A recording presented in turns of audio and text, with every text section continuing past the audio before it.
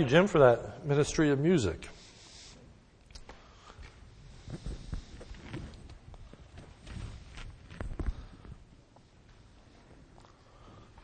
This is short tonight. Hopefully it is sweet as well as we look at the confidence we can have in the Word of God.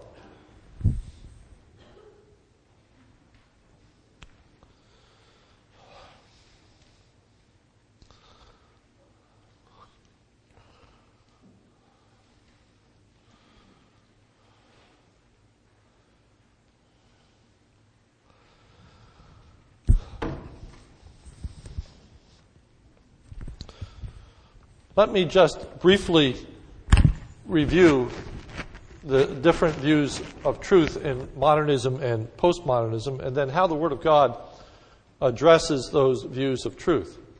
In modernism, we have stressed the fact that truth is discovered. It's not revealed. You ascertain, discover what is true. We talk about the scientific method of making an hypothesis and then taking data and ultimately coming up with a conclusion. So truth is discovered, not revealed.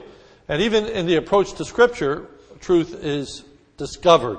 You try to find out what is hidden in the text, oftentimes in modernism.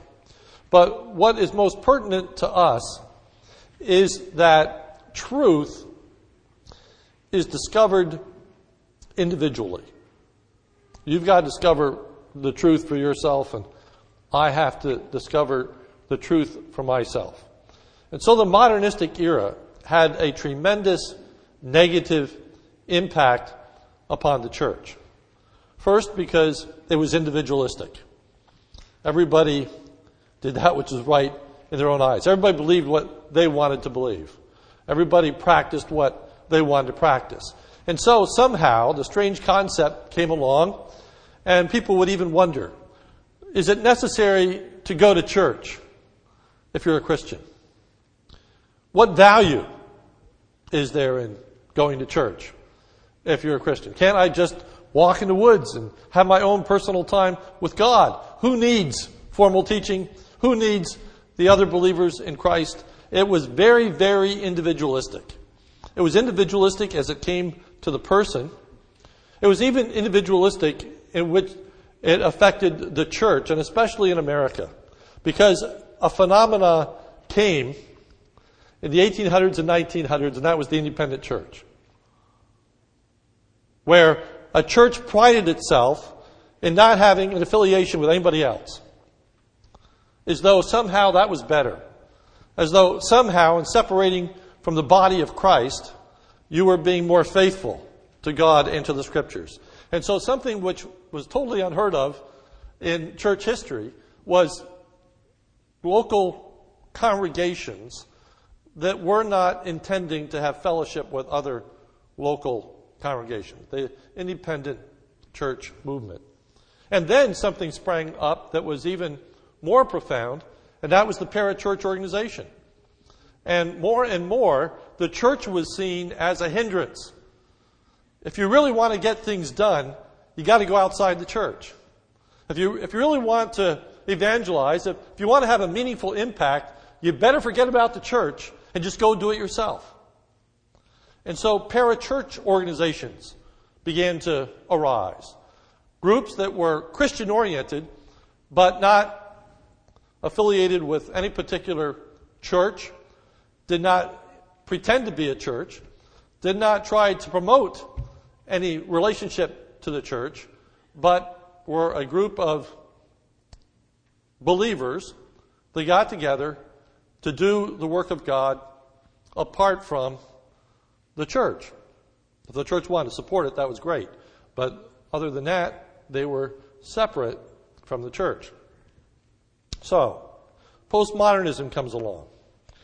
And it's having a profound effect in each one of those three areas. First, truth in postmodernism is subjective, not objective. I'm going to get more to that. But if you remember, when I talked about pluralism I said that in pluralism, truth is found everywhere in part and nowhere in whole.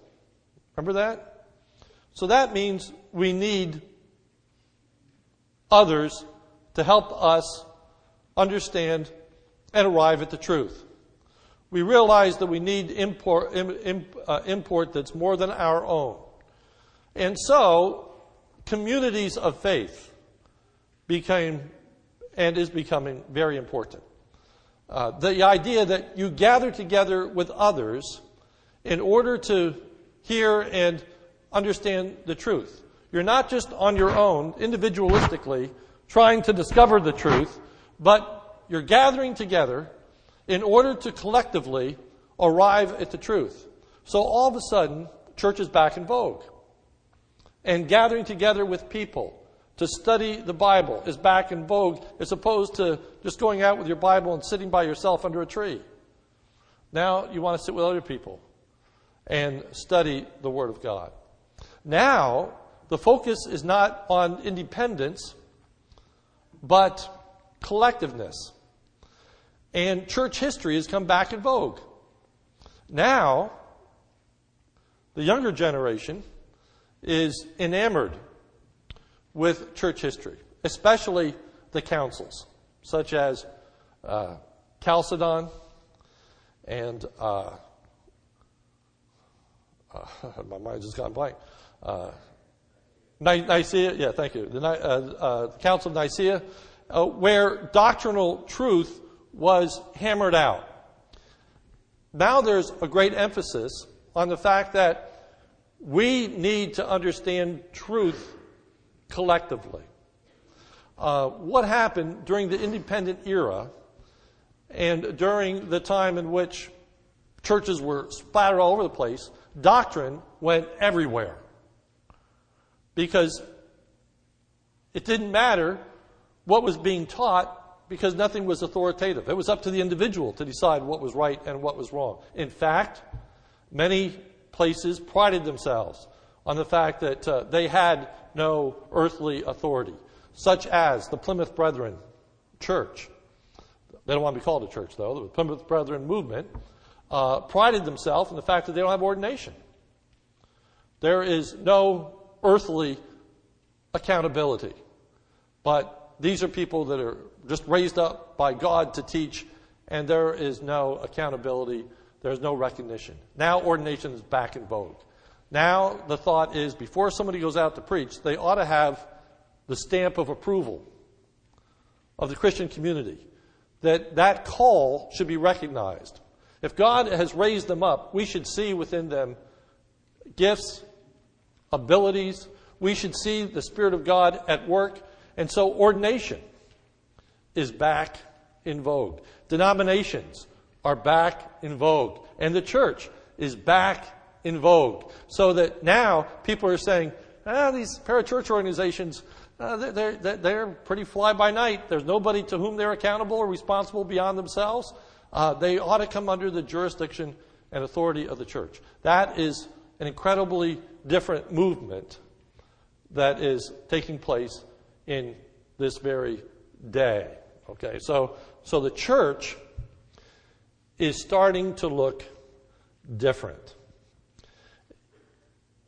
It's about the body of Christ and a recognition of who are the true people of God and fellowshipping with the true people of God. Tonight, I want us to look at this idea that truth is objective, not subjective. In postmodernism, all truth is subjective. We can never get outside of ourselves in postmodernism. We can never get beyond our own limited perspective, our own experiences. We are governed by tradition, by our family, by our culture, where we live. And so we read the Bible through that lens. Well, there's a lot of truth to that. And the idea is that you can never get beyond that. You can't get outside of your own experience. That's why you need the collective experiences of others.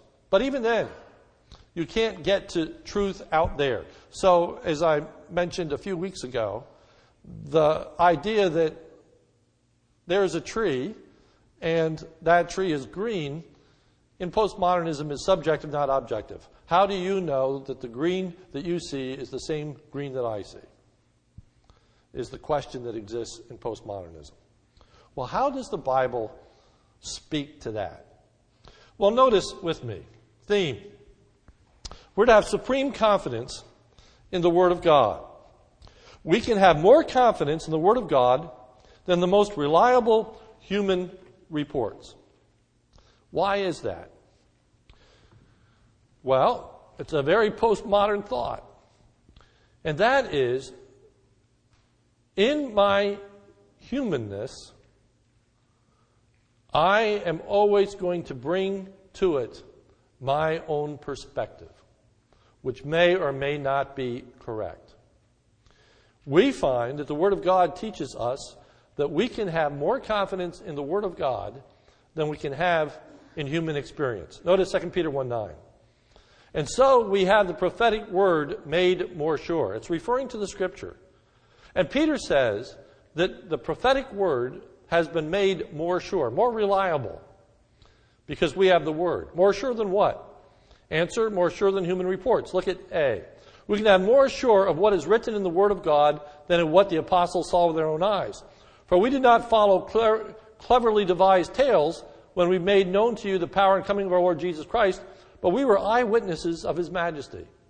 Peter said that he and others were eyewitnesses to the transformation, that time in which Jesus was on a mount, and God appeared to him, and Moses appeared to him, and they were there. And they were eyewitnesses to all that took place. And Peter says, we have something more sure than that. We have something more reliable than that. B, we can be more sure of what is written in the Word of God than what the apostles heard with their own ears. For when he received honor and glory from God the Father, such an utterance as this was made to him by the majestic glory, this is my beloved Son in whom I am well pleased. And we ourselves heard this utterance from heaven. Now imagine that. Peter says, we heard God's voice from heaven. We heard him speak. And we have more confidence in the Word of God than we had in hearing God's voice from heaven. Now, how in the world can that be? See, we can be more sure of what is written in the Word of God than what the apostles experienced in person. And we ourselves heard the utterance made from heaven, and we were with him on the holy mountain. The idea is their personal experience. They saw with their eyes the transformation of Jesus Christ. They saw Moses appear. They heard with their ears a voice coming down out of heaven.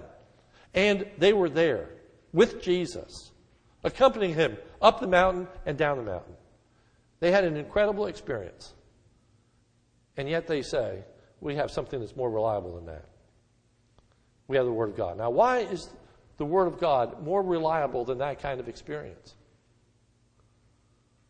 That's an important question to ask. Especially when there are people that want to tout their own revelations. And that God appeared and spoke to them, which I highly doubt. But the Word of God says we should have more confidence in the Word of God than that. Why? Well, 2 reasons why we can have more confidence in the Word of God than the most reliable human sources. First,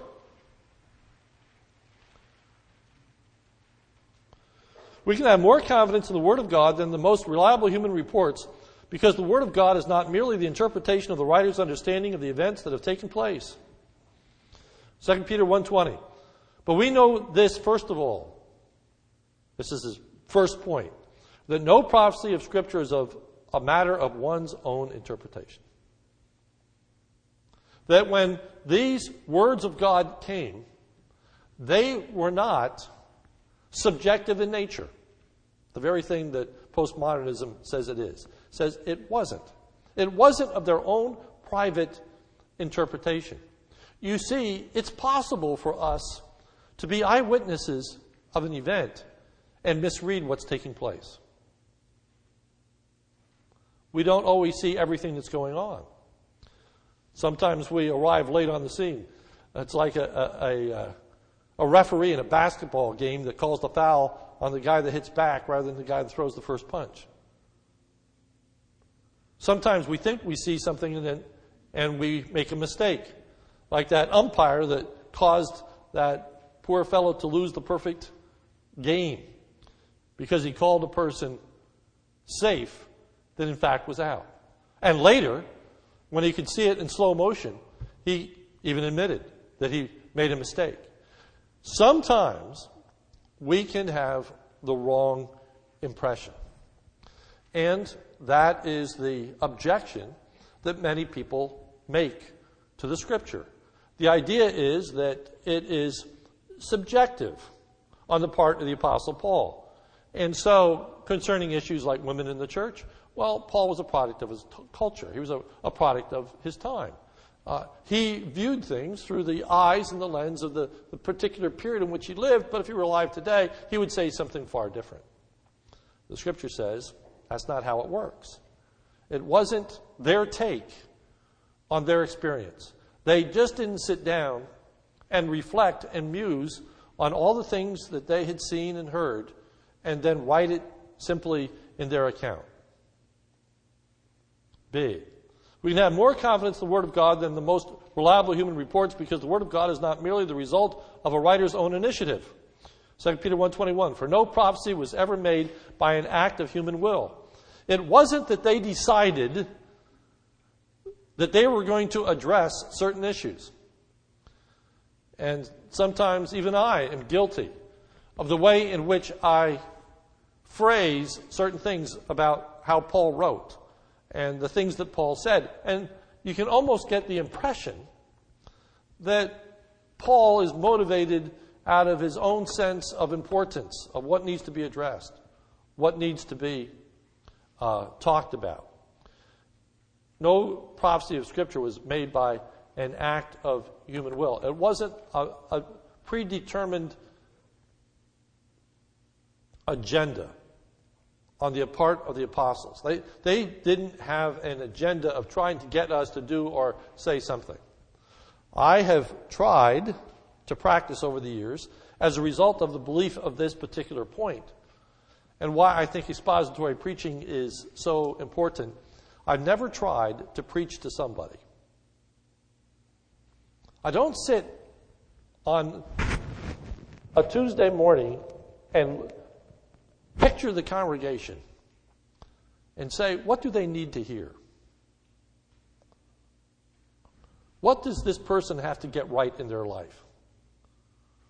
What is the most important issue in the life of the church today? And address that. But rather, I believe that if you preach the Word of God, verse by verse, that the Spirit of God will address those issues. That's the importance of preaching the whole counsel of God. What people need to hear, they're going to hear. And it won't be me addressing these issues. It'll be the Spirit of God addressing these issues. And nobody's going to be able to get up and say as they walk out of church, he was fingering me today. Because we're just moving through a text and we're taking it where it leads us. And there's a power in that and a recognition of a divine activity in that. So it was not a matter of human will. And then thirdly, we can have more confidence in the Word of God than the most reliable human reports because the Word of God is not merely the product of men, but the product of God. Now, this is the most significant element. For no prophecy was ever made by the will of man, but, conversely, men moved by the Holy Spirit spoke from God. This is the application of the doctrine of inspiration.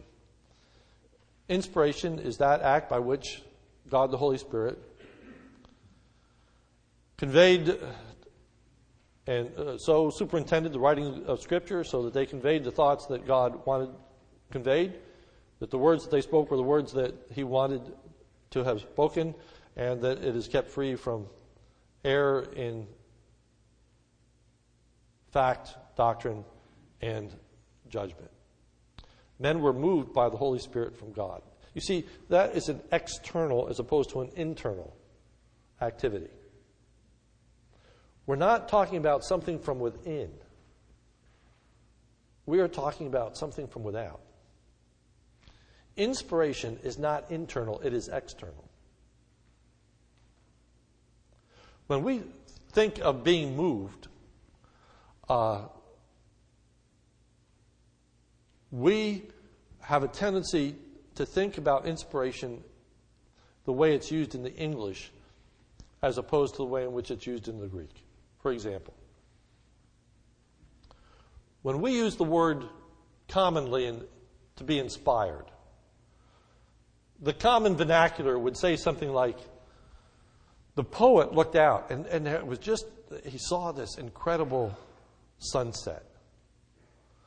And so he was inspired. He was moved to write a poem that speaks of the thoughts and emotions that were created from within as he looked out. But you see, it's an internal that's responding to the external. That's not what inspiration is. It's not the internal responding to the external. It's the external controlling the internal. So let me give you an illustration. It comes from actually this Greek word that's used in 2 Peter 1:21, but men moved by the Holy Spirit. This word moved is important. It's a word that it's a nautical term for a boat that is driven by the wind. But we're not talking about a boat that has set a sail and the person has a rudder, and so he puts up the sail to catch the wind, and he has a rudder that is steering this boat to port. That's not the imagery.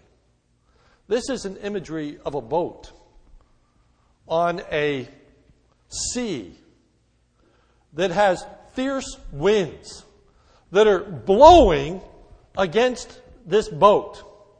And try as he might to steer the ship, it's going to be blown off course. And it's carried by the wind to a destination that has nothing to do with the rudder or even the sail, because it's a gale force that has overpowered this boat. That's the picture of inspiration. That it is the overpowering activity and movement of God so that these men arrive at the place that God wants them to arrive at. That what they say is what God wants to be conveyed. They are vessels overpowered by the Spirit of God. That is the external activity of the Spirit. That's how we have the Word of God. By the external activity of God. Next week, we're going to look at the fact that not only is the Word of God produced by the Holy Spirit, but the Word of God is understood by the Holy Spirit. And it is the Holy Spirit that enables us to overcome our limitations. It is the Holy Spirit that enables us to understand what we could not understand without His enablement. It is the Holy Spirit that is going to help us to overcome our culture, our forces.